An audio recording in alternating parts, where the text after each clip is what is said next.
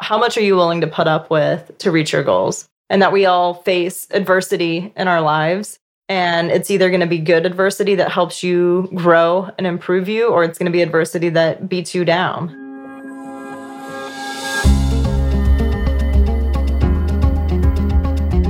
Welcome to the On Purpose Investor Podcast with your host, Eric and Tiffany Vogel. We spent several hard years building a rental property portfolio so we could have more time with our family and live our ideal life. Finding your path can be difficult, so we're here to help guide you along the way with lessons, tips, and tricks to design and implement your dream life through real estate investing. Now sit back, turn up the volume, and get ready for this episode of the On Purpose Investor.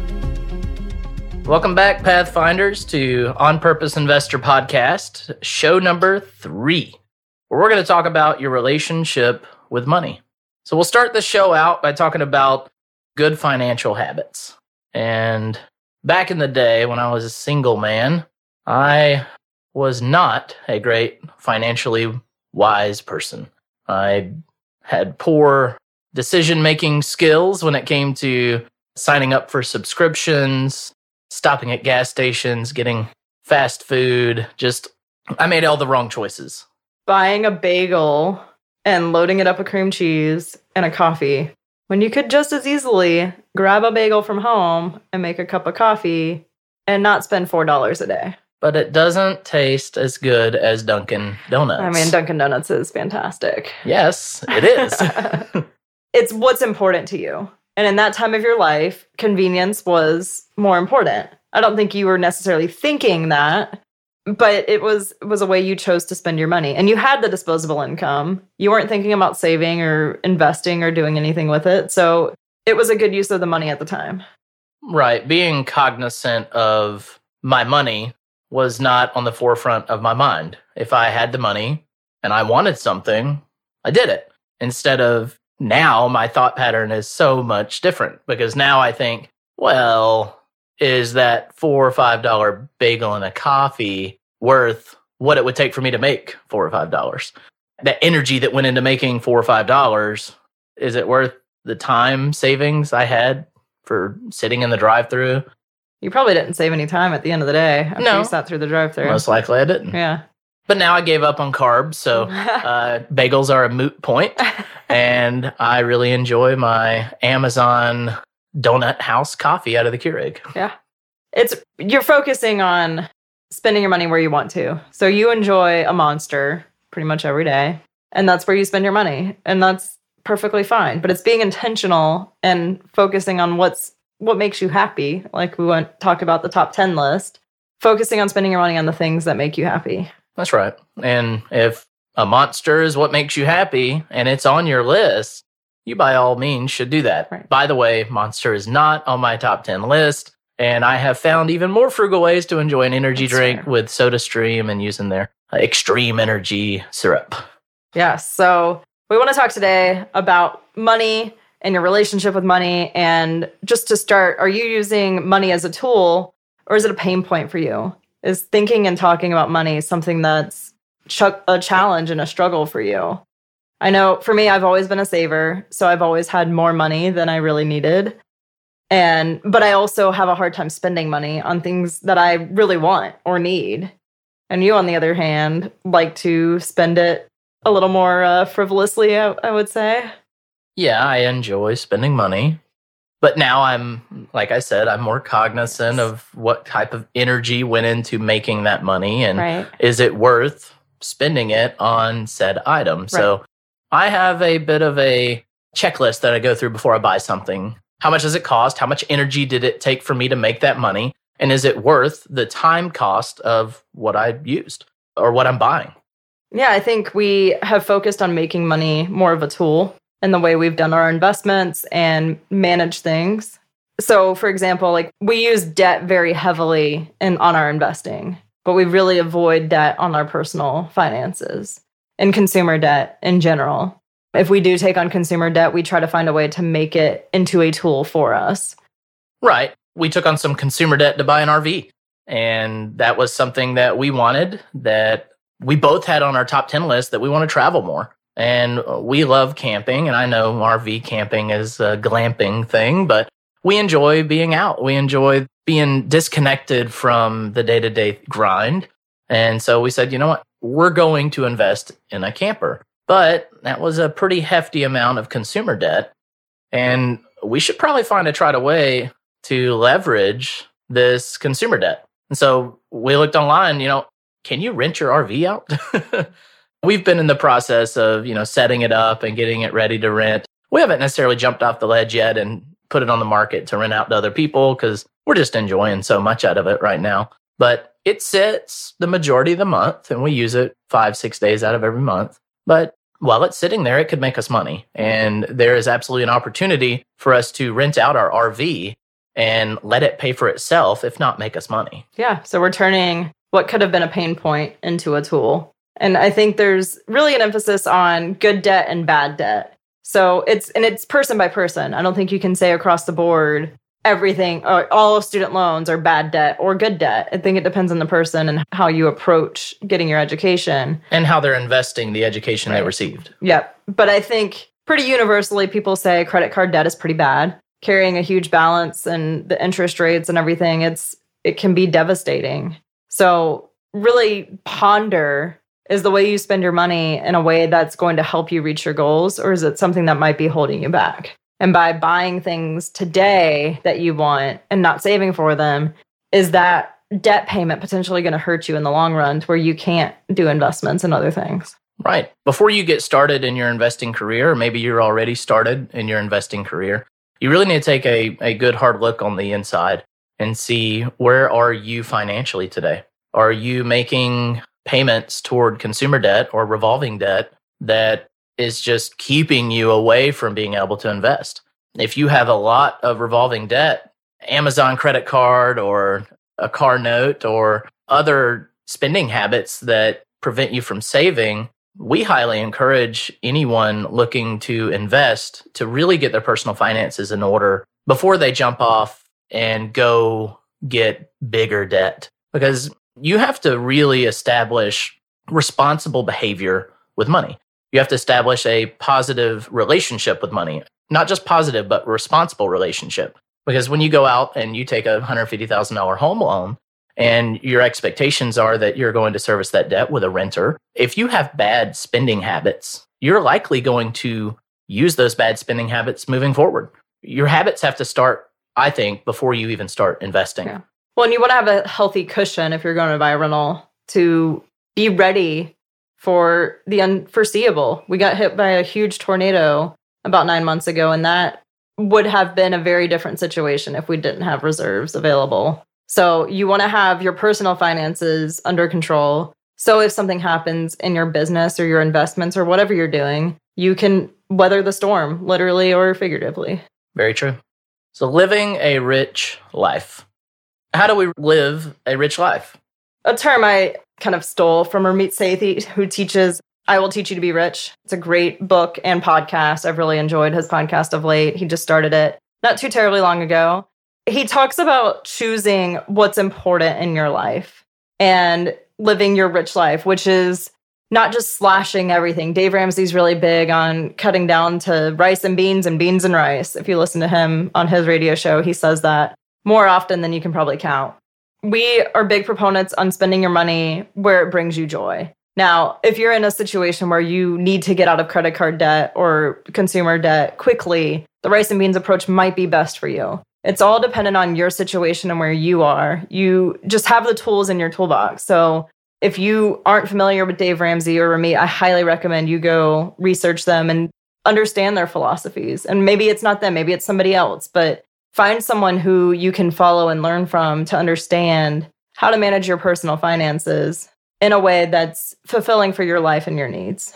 I would personally say, and this is me talking, not me speaking for anyone else, but in order to get your personal finances in order, Dave Ramsey is just perfect for the majority of people in America to get you thinking about money in a way of, was that smart? Is it wise to be broke and paying for all these things? Just reducing your financial liability to other people. Paying the bank all this interest, that's not smart. It's not great because you could be investing that money yourself. But when it comes to investing and investing in real estate, Dave Ramsey is not going to be that person that tells you that it's a smart move. That's a conversation that is not going to happen in this podcast, but could happen in the future, of why Dave Ramsey doesn't encourage that. But I highly recommend him for you if you are trying to get your personal finances in order. But when it comes to investing, do not recommend following Dave Ramsey when it comes to real estate investing. But it's all, like I said, back to what works for you. It did not work for us to go with his approach because we wanted to grow faster. The approach he advocates is not using debt, period. So if you're going to buy a rental property, it should be 100% cash. And we would not be sitting where we are today if we paid 100% cash for each property. Well, right. But it's more secure. We leveraged our debt to make us monthly cash flow. Right. And if you paid for a house with cash, you would have the majority of that rent as income. And with us, we leverage the debt against the house. So we're only taking a portion because there's a portion to service the debt. Mm-hmm. But when you leverage your debt, you're able to move at a much faster pace because you're not having to come up with so much capital each time you buy a house. Right. But at a higher risk. So you have to find what works for you and what tolerance you have and what timeline, what approach. At the end of the day, all of this is so highly unique to the individual. We can just tell you what worked for us. We have seen from our friends and things like that. But at the end of the day, we just want to give you the resources to go out there and find your path. And hence why we call you Pathfinders, because it's finding the path that works for you. And if buying a $5 cup of coffee is really something that you enjoy, or buying a bagel and a coffee at Dunkin' Donuts every day is what makes you happy, that's what you should do, in our opinion, when you are in a stable financial situation. But spending the money on things that don't really make you happy, it's just a waste at that point. I mean, we haven't had cable. I've never had cable as an adult. I don't know if you have. Oh, yeah, I wasted money. Okay. So when we got together, we canceled our cable subscription and used Netflix. And even for a little bit there, I don't think we had anything. We were so busy working, we didn't have time to watch like TV. I said on an episode last week, it took us so much to accept that we have money and we can afford a Netflix subscription. And we can afford the time now to enjoy and watch. Right. That was just what was unimportant to us. We really enjoy eating out. So we spend a significant portion of our money going out to eat or traveling in our RV, which we have a monthly payment for. But we focused on what brings us happiness and joy and how we want to spend our time instead of trying to buy something to impress other people. And we'll talk more about that next week on, is being cool worth being broke, and trying to impress other people with how you spend your money. That's right. I highly encourage everyone, when you're at the register and you're about to buy something, or maybe even before you walk into the store, have a conversation with yourself of, is what I'm about to buy 100% necessary for my life? Is what I'm about to buy going to get me closer to my why? Does this aid or detract from my ultimate journey? Does this need to be on my path? If you can truthfully look in and say, yes, this 65-inch television is absolutely going to get me closer to my why. Now, when you were supposed to buy like a 50-inch TV? Is that what you're talking about? That's exactly what I'm talking about. We upgraded, but that's okay. It comes down to your life energy. And Vicki Robin and Joe Dominguez talk in Your Money or Your Life about your life energy. And basically they break down, how many hours are you working for that upgrade on that TV or that cup of coffee? So when you're at the register or on the way to the register, think, okay, I make $15 an hour, for example, and this thing costs $30. After you pay taxes on your $15 an hour, you're probably looking at 3 hours worth of work to buy this thing. So is it worth being at work 3 hours to buy whatever it is you're about to buy? Well, I saw that they are now selling vinyl records at Target, and they're about $30 each. Okay, so is that vinyl record worth 3 hours of work in this example? Now, if you're an avid record collector, you probably are not buying new records at Target in 2021. But, if it added to your collection and that collection is what makes you happy, by all means do it. But have that conversation with yourself. Was it worth me being at work for those 3 hours to have this vinyl? You got to have that conversation with yourself each time. Right. And it's all super personal and highly personal. It's like Eric said, if you are an avid record collector, then yes, it is worth it. Maybe that coffee is worth it for you. But I know for me, I'd rather have my donut house from Amazon cup of coffee every morning. And that's okay. It's okay to have different preferences. It's just making sure that you're spending your money in alignment with your goals and wants and needs, and not just what you think you should be spending money on. Right. The big thing that got me thinking different about money was reading Robert Kiyosaki's Rich Dad, Poor Dad. That is just the most cliche thing to say in the investing world, especially in real estate investing, of Rich Dad, Poor Dad changed my life. But it really did, especially when Robert Kiyosaki talks about how the different mindsets of money and the relationship with money, and his poor dad would often tell him, there's no way we can afford this. But his rich dad would tell him, no, you can't think like that. You have to ask yourself, how can I afford this? And that sparked a different relationship with money for me, because I grew up with a poor dad approach. Wow, a house with stairs inside of it is very expensive, because I grew up in a double wide trailer and there were no stairs other than the porch leading up to the door. I thought it was so cool when people had stairs in their home. Growing up, and even as a young adult, I thought that there was no way I could afford anything like that. And after reading Kiyosaki's book, it's like, you don't have to be able to afford it. You have to figure out, how can you afford it? And lo and behold, a couple years ago, I lived in a house with stairs in it.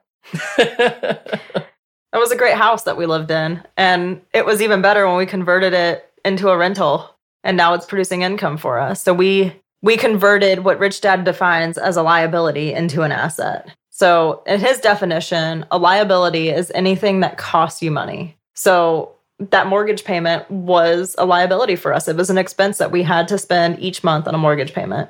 So a lot of people define their house as their biggest asset. And in the Rich Dad terminology, it's not. It's your biggest liability for most people. But we were able to convert that into an asset. And now we still live in a home, obviously. So that's now our liability. But in time, we will eventually move and rent this house out and add it to our list of assets. So there are ways to transform your liability into an asset if you have a lot of equity on your home. Let's say you have a ton of equity on your home and you take out a home equity line of credit, a HELOC, as a lot of people call it, and you invest that HELOC and you make a big return on that HELOC. You are now putting to work the equity within that home. So I would say part of your home is a liability, while part of it you're utilizing as an asset. Yeah. I mean, if you could take out a home equity line of credit and buy a rental property with it, and that property, let's just say your mortgage payment on your home is $1,500 a month. We live in Georgia, so that's a reasonable mortgage payment here.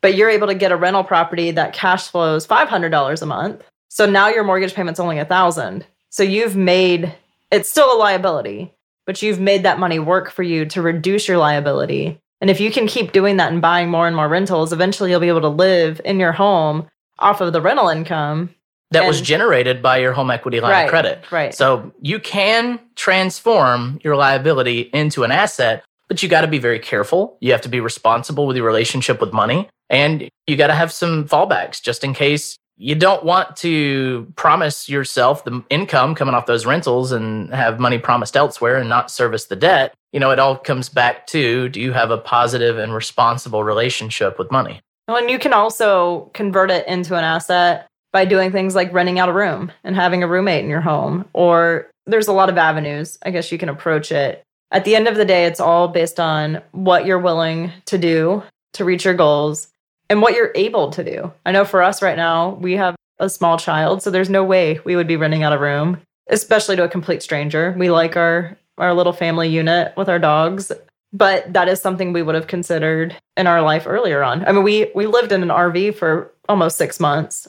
A 200 square foot, lovely luxury vehicle with us and 2 dogs that had a lot of issues, including the water heater going out and us having to shower at the gym. And there's a whole slew of funny now stories. They were not so funny at the time, but you have to find ways to produce income that work for you and what you have available. All of those funny stories we will most likely cover in future episodes, just when you get into something like real estate investing or investing in something else that is going to take so much of your life's energy, you're going to have to find out what amount of suck are you willing to embrace. Yeah. There's another book I highly recommend. It's The Subtle Art of Not Giving a F. And then there's 3 characters after that. It's a fantastic book that basically talks about how much are you willing to put up with to reach your goals, and that we all face adversity in our lives. And it's either going to be good adversity that helps you grow and improve you, or it's going to be adversity that beats you down. So, and I think that ties back to is money a tool or a pain point? Because if you're buying things on credit, it's just going to keep beating you down. And you're going to wind up with so many monthly payments that you can't afford all of your monthly payments. If something happens, you wind up, your car breaks down and all of a sudden you have an extra $300 bill. You can't afford it because you have so much monthly going out to service this debt. And then money just becomes this very painful thing for you. But if you're able to find a way to make money into a tool for you where you're earning interest on your money or have a return in some capacity, money becomes really fun. Yeah, absolutely. And these days, it's very easy to get into a bad relationship with money because credit is so easy to get these days. And what I mean is you can go open a credit card, and even with poor credit, you can likely get a couple $100 in credit and just keep paying your bills, and they'll up that credit limit. So it's very easy to get into a bad spot. And some of you might be in a bad spot. But just because you're in a bad spot doesn't mean that's where you always have to be. It all starts with a commitment to yourself and to those around you that your circumstances in life are not going to define where you're headed. Where you are today does not dictate where you can be tomorrow. We really hope that during this episode, you begin to think a little more critically about your money and how you're spending your money. And if you are in a bad relationship with money, how to turn that around, how to start thinking differently about your money and how valuable your money is to you. Right. That's all we have for you guys today. Thanks for hanging out with us and listening to us talk about your relationship with money. How can you make the time you spent with us worthwhile? Is it evaluating how you spend your money and determining if it's worth your life energy? Finding a way to turn a liability into an asset? Reading one of the books we mentioned? Or something else? Don't let the time you just invested go to waste. You only get one life, so live it purposely. That's all we have for you today. See you next time. Are you ready to discover and build your dream life? Then it's time to become a Pathfinder. Head over to onpurposeinvestor.com and sign up for our newsletter to get tips and tricks to help you find your path and get the latest from our blog. If you haven't already, we'd really appreciate an honest review on your favorite podcast app. If you're enjoying this show, share it with friends, family, and fellow investors. See you next time at the On Purpose Investor Podcast.